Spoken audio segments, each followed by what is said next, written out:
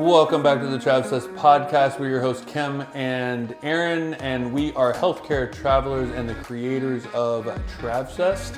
And we have another week of Traveler Quickfire. Flight crew, please prepare for departure. Okay, this week we are going to be talking about, can your family come with you when you travel? Yeah, this is such a good question, and it's such a typical question for people who are like in the researching stage of traveling and trying to figure out if it's for them or not. And so the quick answer is yes, your family can come with you. Lots of families out there. There's lots of families traveling together. There's a lot of different dynamics. There's people who both work in healthcare that take contracts together. There's a dynamic of one partner works in healthcare and the other one works from home. And so they can travel with them. There's one, where one person works in healthcare and takes contracts, and the other one might pick up an Uber job or an Instacart or do something else, like kind of in the meantime. Or the other dynamic is one person travels, the other one takes care of the kids. So that was my next one. Yeah.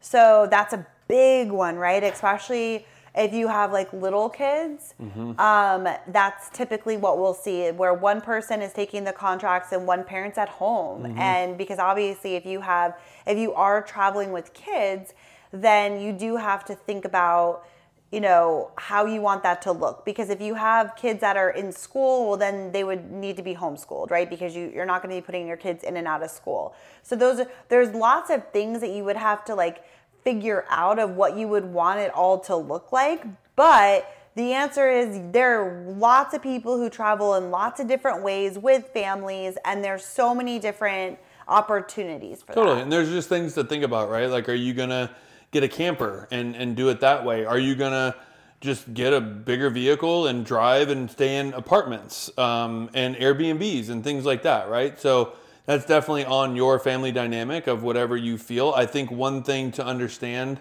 is from a travel company's point of view, like they pay for the traveler. And when I say they pay for, that means your housing stipend, your meals and incidentals, and your per diems are for one person, right? They're not going to be like, oh, you're a family of 4, like we'll throw in more to cover that.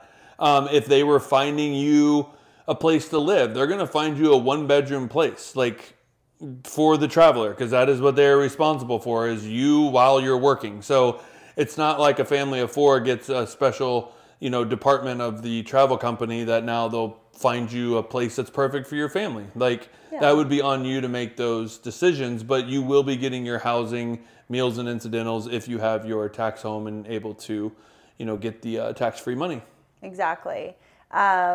Yeah, I think it's just like anything, right? It's like anything is doable if you want it, but there are more things to think about. I think especially if your partner doesn't work in healthcare, okay, well, what is my partner going to do? Like if they don't work at home. But there's so many cool different opportunities now that you can do. I mean, even for us, like we both work in healthcare.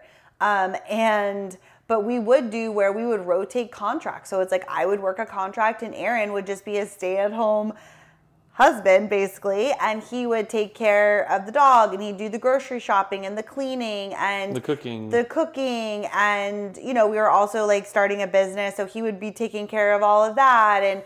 And then on my time off, we would just go and enjoy wherever we were because all the chores and all the daily things were already done.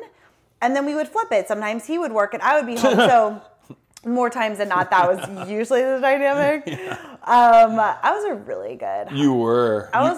You from like starting our travel contracts to like where we ended, like you were the best. Oh, I know. Which I was nervous at first. Well, because not only was I running the the house, but I was also running Travcess, right? And like, I feel. Yeah, but I'm talking in the level of like you taking care of me and like how well you did and like how I literally did not think of a thing versus like I used to come home and it would be like, oh, sorry, it's Panty Monday, like meaning you never got out of your panties. You watched all of your reality shows. There was no dinner planned. And you're like, what are you going to get for dinner?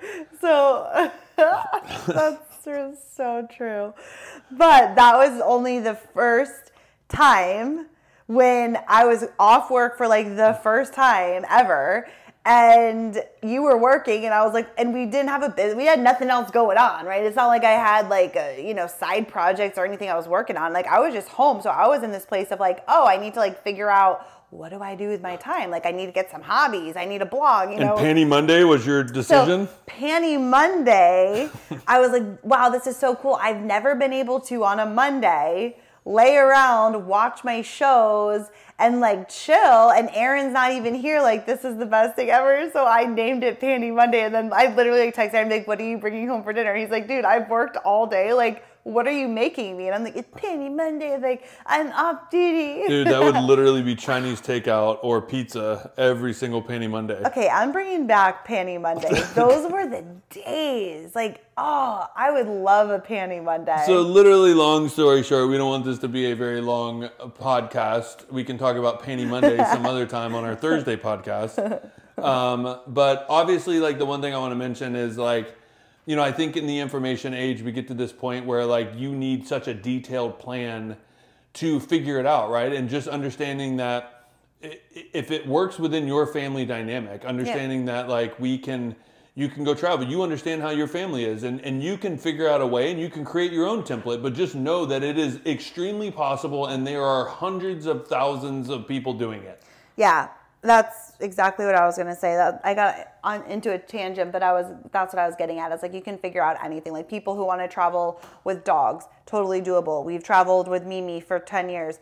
Does it mean that there's more things to think about when trying to find housing? And again, traveling with a pug is different if you're someone who's like, I want to travel, but I have 3 pit bulls. Finding housing is probably going to be more challenging for you. Does that mean you can't do it? Does it mean that there's not an option that you could figure out? Of course, but yes, it's going to take more time and thought to figure out, basically. My thoughts. Okay.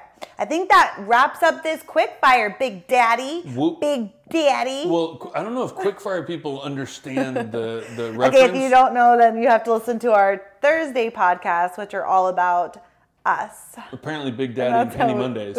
Yeah. But yeah, so if you like these quick fires, let us know. Share them out on your Instagram, and you can DM us at Kim and Aaron G.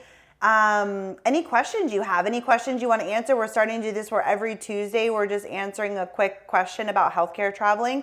We've been traveling for 10 years. We're kind of experts at all the things. And so we're just going to be answering these quick questions. So let us know if you have questions, and please share this out with other healthcare workers or travelers that you think would get some value from this. So thank you. Thank you. Thank you for listening. Okay. I don't know why I always Dude, get your sign-offs so are- weird. I know you do. I can't help it. Can't stop it.